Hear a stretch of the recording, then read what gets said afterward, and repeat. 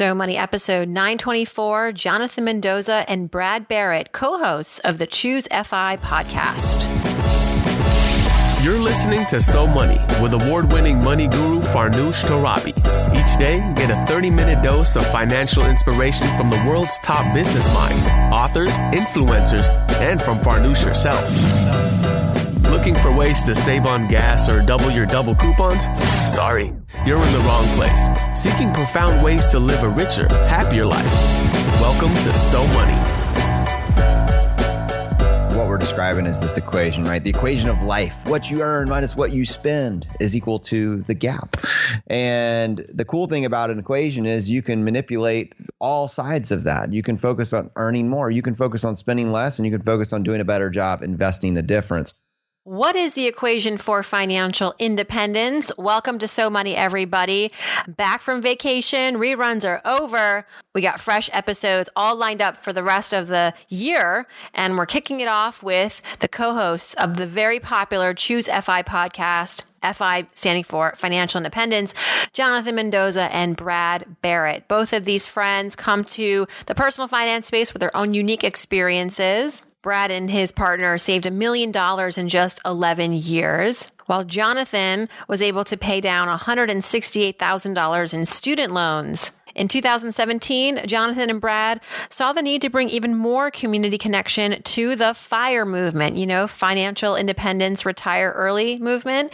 And after meeting up a few times together, they decided to create that community with their podcast called Choose FI. And today, Choose FI is helping to spread the FIRE movement. Their crowdsourced podcast has over 2,600 reviews, and their Facebook group has over 48,000 members. Their message is spreading, and their podcast is a big force in this movement. We talk about their histories with money, how they educate their audiences around financial independence, and is there an equation for financial independence? There actually is one. I was curious to find out. Here's Jonathan Mendoza and Brad Barrett. Jonathan Mendoza and Brad Barrett, Choose FI guys. Welcome to So Money. Hi, Farnoosh. Jonathan Mendoza, super excited to be on the show. Huge fan. Hey, Farnoosh. I'm Brad. It's really great to be here. Hold up one second. Did I pronounce your last name wrong, Jonathan? It's okay. Everybody pronounces it wrong. It's okay. Is there an N? Are there two N's in Mendoza? It's Mendoza? Yeah, it's Mendonça. Oh, with an N. My copywriter didn't put the extra N in the last name. So quite literally, he's heard that maybe 10,000 times, so don't feel bad. Man. It's actually funny. Mendoza. Oh, yeah. This was like totally misspelled in my notes. All right. My bad. I'm going to do that again so that I sound more informed than I am. And is that okay on the, hey, I'm Brad? Or should we do it when we get into our first answer? Maybe when you get in your first answer. Yeah, it sounded a little odd. So we all get a mulligan here. Yeah. Cool. Thanks. Okay. So that was just, that was for pretend. Okay. So 3, Train wreck version 1. Okay. 3, 2, 1. Jonathan Mendoza and Brad Barrett, welcome to So Money, my Choose FI friends. Hi, Farnoosh. Thanks so much for having us. We're super excited to be here. I'm so excited to dive into all the financial things with you two as the creators of the Choose FI podcast, and now really this empire, which includes a blog and really active Facebook group. And you guys are everywhere. You're at FinCon. I'm looking forward to talking about your personal journeys to this place called financial independence. What does that mean to you? But first, let's start with your friendship. How did you two, connect first over money? Or maybe there was something else first, and then you kind of decided, hey, we got a lot to talk about when it comes to finance. Yeah, I love that question. I love origin stories just in general. But my name's Jonathan Mendoza, and I do this with my co-host. Go ahead and introduce yourself, Brad. I'm Brad Barrett. Farnoosh, thanks for having us. This is exciting. And I have been always interested in doing better with my money, coming from a lower middle income family. So I was the oldest of 5 kids. We had enough, but we didn't have much more than that. And the extent of the money rules, the money knowledge that I came away with was just don't have massive credit card debt, or don't have any credit card debt. Don't do that. But that knowledge didn't really come down with student loans as well. And I kind of followed this maybe stereotypical path. If you want to do well in this world, if I want to do better, I need to go get student loans at all costs to get a degree that'll guarantee me a safe a safe job in a good industry that pays above the median. And so I went to pharmacy school, became a pharmacist, graduated with $168,000 of student loan debt. But I always knew that like having debt that outlived me was not going to be my future, and paying off that debt was my immediate goal. That's kind of where I started. I know if I want to do better than that, if I want to get to any other point, which at that point I wasn't calling financial independence, I first have to get back to broke. It's by necessity. And I started listening to people that could give me that sort of information on how do I pay it down, stumbled onto Dave Ramsey, stumbled into the personal finance community, and then started to hear about this concept called financial independence. I actually heard Brad, my co-host now at Choosify, talking about this concept of financial independence, and specifically talking about travel rewards and how to use travel rewards to travel the world for nearly free. And most importantly, found out that he lived in my local geographic region here in Richmond, Virginia, and realized that the people that were pursuing this amazing concept called financial independence weren't just theoretical people on the internet, but were real people in every zip code around the country. And when I found out he was close to me, I just contacted him. And I'm still not totally sure, Brad, why you took that call and why we got lunch, but we did. Yeah, this is the open question here for Farnoosh. Jonathan always jokes about. So yeah, I mean, basically I got a cold email from just some random guy off the street saying, hey, let's grab lunch. And I heard you on the Mad Scientist podcast. You're into FI, you're in Richmond, and you're into travel rewards. So we went out to lunch, and Jonathan, as you can tell, is excitable. And he just was really an interesting guy. And he had this idea for a website. It had nothing to do with me. And I think just like maybe everything in life, like taking action is the crucial piece. Mm-hmm. And so many people have ideas, but how few take action. And I actually followed up with him a couple of months later and said, hey, man, did you ever start that website? And he said that one line text like changed his entire life. And he came up with this idea. He shot me a message. Hey, I wanted to talk to you about something. And he pitched me on this idea for a podcast. And like he jokes, I don't know why you said yes. You had, you're at Financial Independence. You had some successful websites, but it just sounded incredible to me. And what's the downside? I think that's the cool thing about creating websites, creating podcasts. It's a little bit of money and some of your time, and it just seemed like a great adventure. Now, the two of you are the models for your whole mission here, which is, achieving financial independence, which soon I want to ask, what is that to each of you? What is that? How do you define that? How are your listeners defining that? I assume this is a very individual definition, but, for you, Jonathan, you talked earlier about coming out of $168,000 in student loans. That's out of the picture? Yeah. So the student loans were paid off in 3 to 4 years. And then I was kind of taking that next step. And actually, that is part of the story. So my idea that I actually told Brad is realizing that he had reached financial independence and that this is something that I wanted. I felt like so many people in the space were talking about how they had done it.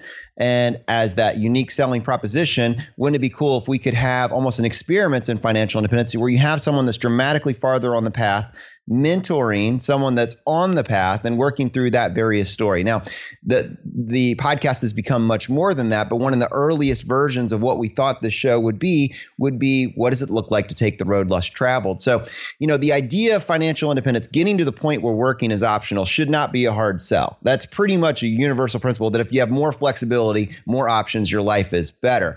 Also, reaching financial independence is also equally awesome. But what is interesting is that time in the middle, if this is not get rich quick, right? Get rich quick usually ends up with your money in someone else's pocket and you feeling a little bit bitter about it. But you can get rich quick-ish over an intermediate time period, basically every single time. And what we found out over the last 2 years is really the pursuit of financial independence. That's the story. I mean, as soon as you create some space between yourself and the financial cliff, as soon as you have some savings rate, as soon as you've reclaimed some level of bandwidth in your life, you get to start making increasingly more options that may not be like in your employer's best interest, but they are in yours. And we have, concrete examples of this. Well, speaking of examples, let's stick with your personal experience for a moment here. Like Brad, you and your wife, I understand, thanks to being thrifty and other steps, I'm sure, managed to save $1 million in 10 plus years, 11 years, all in all. And you were 40, before 40, actually, you hit this milestone. So walk us through some of the steps that you and your wife took. I know I understand you came to this goal with backgrounds in accounting. So you weren't afraid of numbers, which sometimes that's kind of the big hump for people, is like just feeling confident around their ability to, manage the money and be accountable and all the things. But it sounds like you had a bit of a head start there.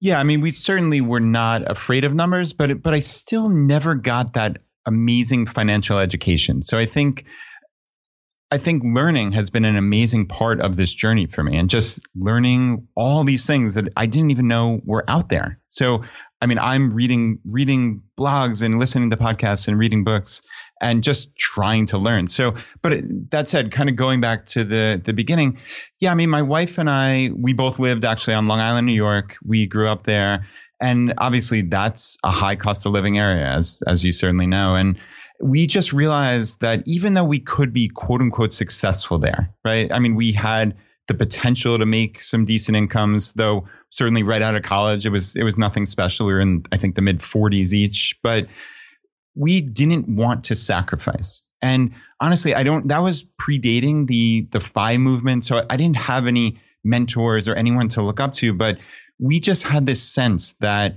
there had to be something more. There had to be something more than working 40, 60, 80 hours a week during tax busy season. And for what, right? The carrot of being a partner in a public accounting firm. Well, those men and women were working 60, 80 hours a week right alongside us. So that just never lit us up. And I think we tried to look for something different. And for us, moving down to Richmond, VA was kind of the obvious choice. And that said, to pursue FI, you don't need to make radical choices. You don't have to sell your car and sell your house and move it, but you have to make some choices, right? That's kind of the cool thing as we look at it. This is a choose your own adventure. So there are hundreds of different things you have to do, and you can pick whatever you value, and that is all up to you. But clearly you have to get up off the couch and you have to take action. So for us, it was moving. It was creating a framework of a life that just simply didn't cost that much. We drive old cars. We eat in most nights, not because we don't value food. Quite the contrary. My wife loves to cook. She's a gourmet cook. It's one of her biggest hobbies, but she's created a framework where she can do this time and money efficiently, and it's healthier, right, to eat in. So we created this framework of a life that just simply didn't cost that much. And my wife stayed at home with our girls for the last 10 years. So it's not like we were rolling in money to get to that $1 million net worth. We were just very diligent about saving and investing in low cost index funds and just putting this money away and watching it compound. So, I mean, that really is my story. It's eminently replicable. That's the thing.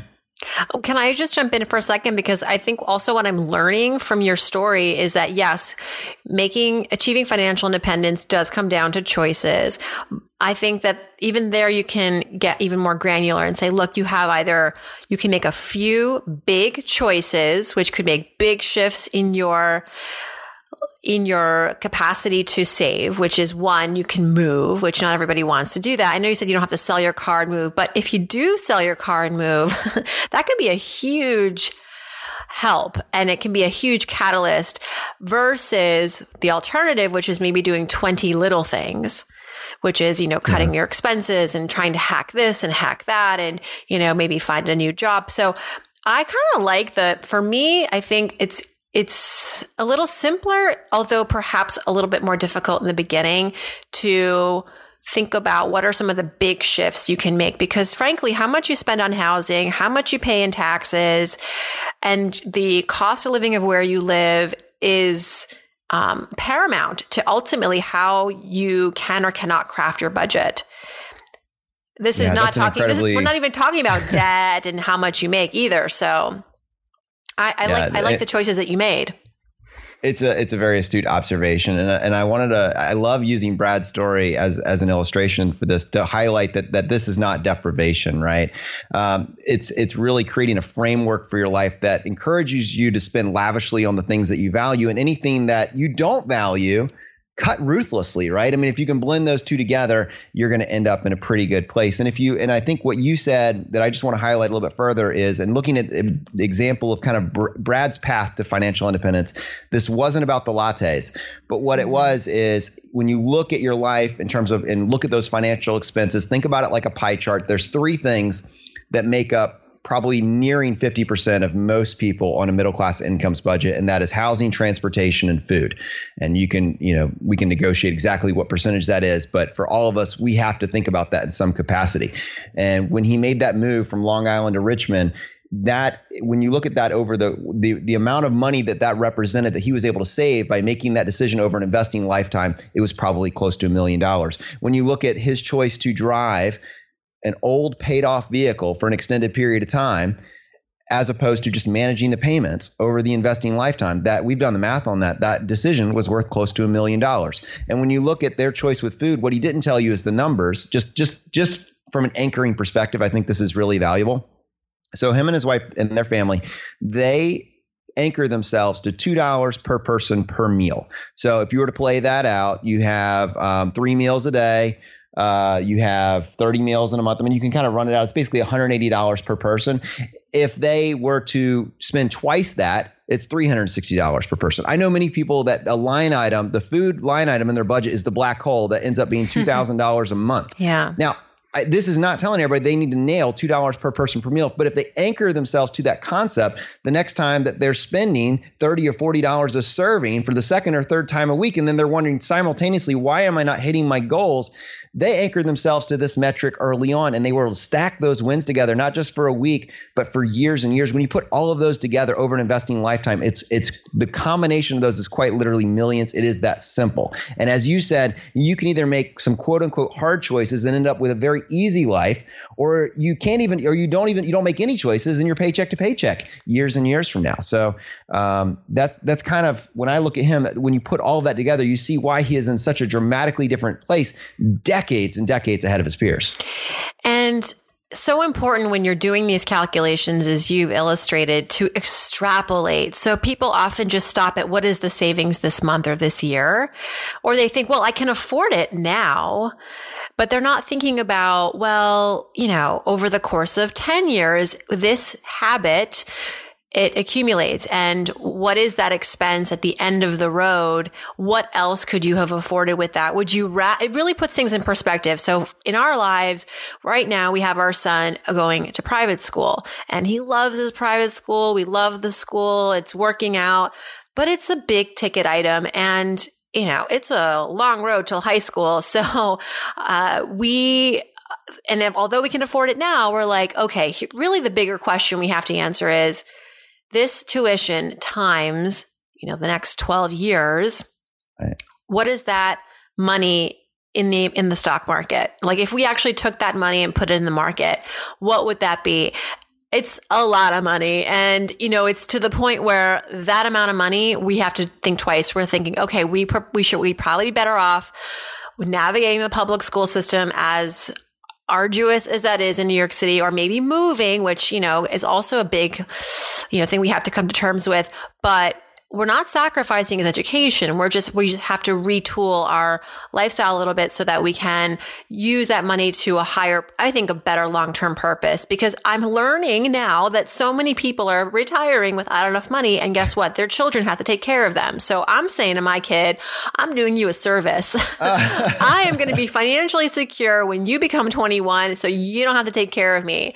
And, that's always been the goal, but now this is even more likely to happen because we're making this decision now to retool the cost of education. And so, having that big number in front of you really can sometimes make what was a hard decision very easy. Yeah. I think you're looking at this the right way, thinking about in terms of what is it in this life that you value. And it's not, you don't have to necessarily cut everything, but you should be thinking about the cost now and what does that mean for your 10-year future self as well. And make sure that you are getting enough value to justify that. And to anchor this, when we actually use the term financially independent, there is a mathematical equation tied behind that. And basically it's saying you take your annual expenses and you multiply that times 25, and whatever that number is, when you have that amount in your investment vehicles, you have reached financial independence. Now, notice that there's very little emphasis on the fact that you're leaving your job. This is just a somewhat arbitrary metric that for us indicates that you've gotten to the point where working is optional, and it's leaning heavily on some work that's done in the Trinity study, which is far beyond the scope of this conversation. But the reason I brought that up is to say that you control what you can control. And at the end of the day, if you know the math, you can control your expenses and you can control your savings rate. And many people say, well, it doesn't matter. It couldn't possibly have that much benefit. But if we have this number in mind,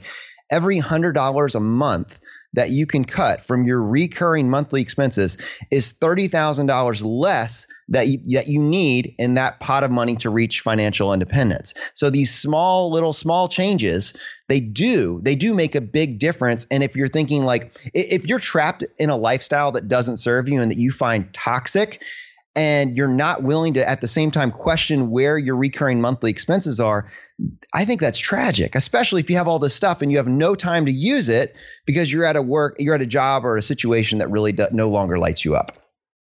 Well, speaking of little expenses like the latte, and you probably have noticed there's a bit of a war right now in the personal finance world where they're on the one side, you've got sort of these policy enthusiasts and like, left wingers who are like, and I'm not trying to make this political, but that seems to be where a lot of the tweets are coming from, where it's like, these personal finance experts telling me one more time to cut out these expenses. They're missing the point. There are systemic issues that are happening. Why is the cost of healthcare so high? Why are people allowed to, first of all, take out 6 figures in student loans when there is no promise of a job? And so there is this sort of school of thought that, educating people about personal finance in the way that we have been, which is like, you got to cut your expenses and track your budget. If only you would spend less on food, that is, not the sufficient advice. And I'm curious to hear where you guys stand on this. Obviously, I think I'm guessing the three of us will probably agree that we're not saying that we have all the solutions or that, the things that work for us will work for everybody. But I do think that there is value in empowering people with education, with knowledge, and I'm sure you've received a lot of emails and, feedback from people in your community that are like, my life has changed because I learned something from listening to your podcast. I've been motivated. And I think that, I think we're in the business of arming people with suggestions, strategies, but most importantly, education and empowerment. We cannot, control people's lives. And we're not saying that there aren't systemic problems, but I think there's a lot of value still in what the personal finance community has to say. And if someone's talking about lattes, take it for, a grain of salt. Like, it's not to say actually give up your latte. It's a euphemism, right? I'm a huge fan of euphemisms. Yeah. I mean, one person's latte is another person's, avocado toast, Uber expenses. The point is like, I think that we like to feel in control, right? I think we all like to feel in control of our lives. And when we look at what's happening in the broader world, we can feel out of control and therefore hopeless, lacking resources.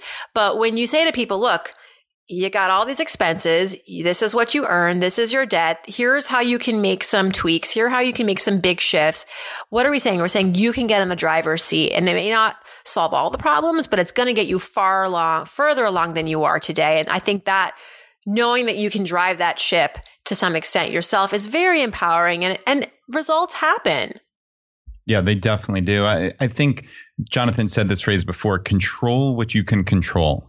That's something we've hit on, and we've found that it resonates with our audience, with the FI community generally, because I think so many of us, we hear these numbers thrown around, right? Oh, you need $5 million, $10 million, $15 million to retire. And I don't know about you, but when I hear that, my mind just shuts down, right? I stick my head in the sand. It seems impossible, even on a decent salary. Like, I'm not going to get to 10 million. It's highly unlikely. But if you flip that script and say, all right, it's based on your expenses. All right. And again, this is a non-judgmental thing. We don't have any dogma in the Choose FI community at all. If you want to spend a couple $100,000 a year, that's absolutely fine. But go in with eyes wide open that your FI number is just 25 times that annual number. Okay. So it's just, again, you can do whatever you want, but you have to understand the math. And to your point, Farnoosh, having just this education, it always helps. Like I said before, even though I was a CPA, I didn't know anything about investing. I knew really essentially nothing about personal finance because I didn't learn it from my parents. I didn't learn it in school.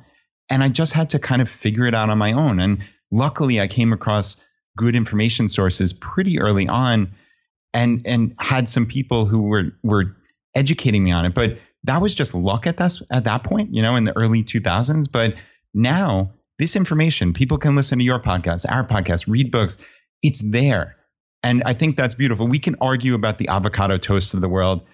That stuff, it is what it is. And people like to line up on either side. It makes great headlines. Oh, it does. It absolutely sells papers. Does. Right. But it's not about that. It's about just being intentional about your life and spending money lavishly on what you value. And for me, it's just ruthlessly cutting what I don't. So, it's a really simple equation from my perspective. This question comes from one of our sponsors, Chase, and we're asking our guests this month to share one thing, an aspect of your financial planning, and each of you can take this question, that equates to financial security. So, you talked earlier about how the financial independence story is really about the journey to how you got there. And then once you get there, maybe it's just sort of like keeping status quo. But even now that you've arrived, what is something that you do that continues to equate to financial security? I continue to save money every single month.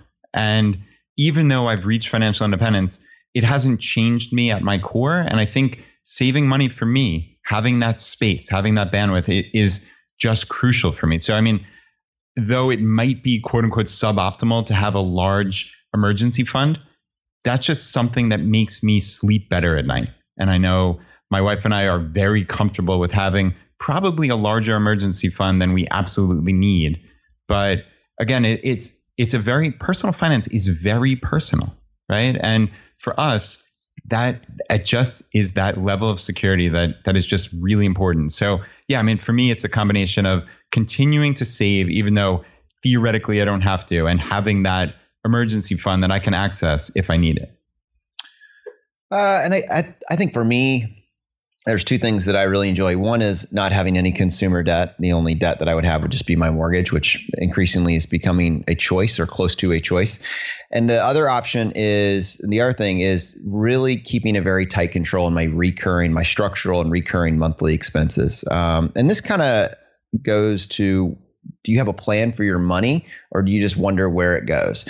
And for me, basically being able to map out and minimize how many automatic recurring monthly payments I'm making, being able to look at it each month or every quarter or whatever and say, I know what my default life costs, for me adds a lot of reassurance and security to my life because I got this.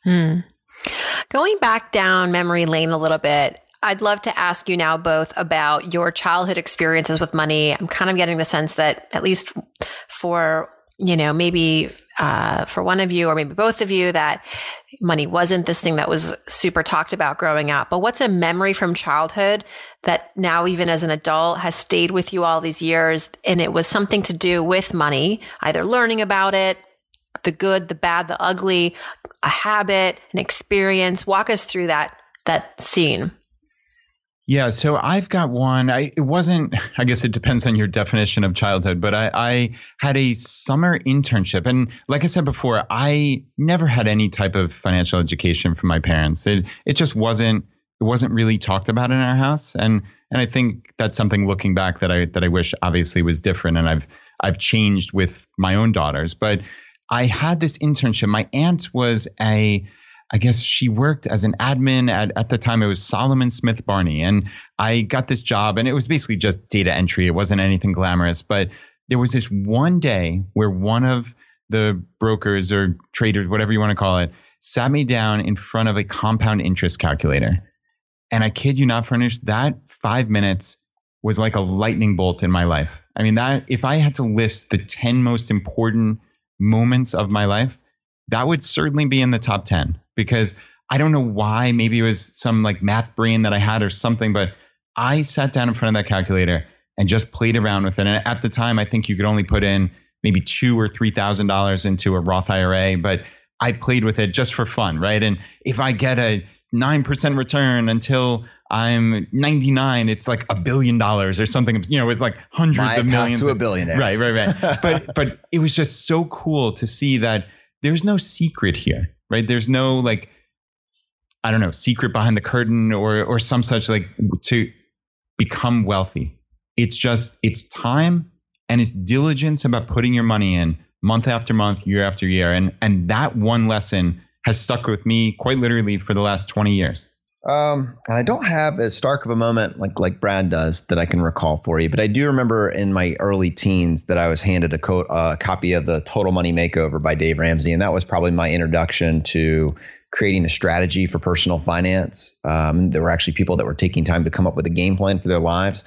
And even though I was about to go take on all the student loan debt, so I clearly didn't follow all the tenets, I at least was rooted to the fact that long term debt was not going to be staying with me forever. So I think that is probably what I would have to share. I was just doing an interview and talking about a woman who had $250,000 in student loans.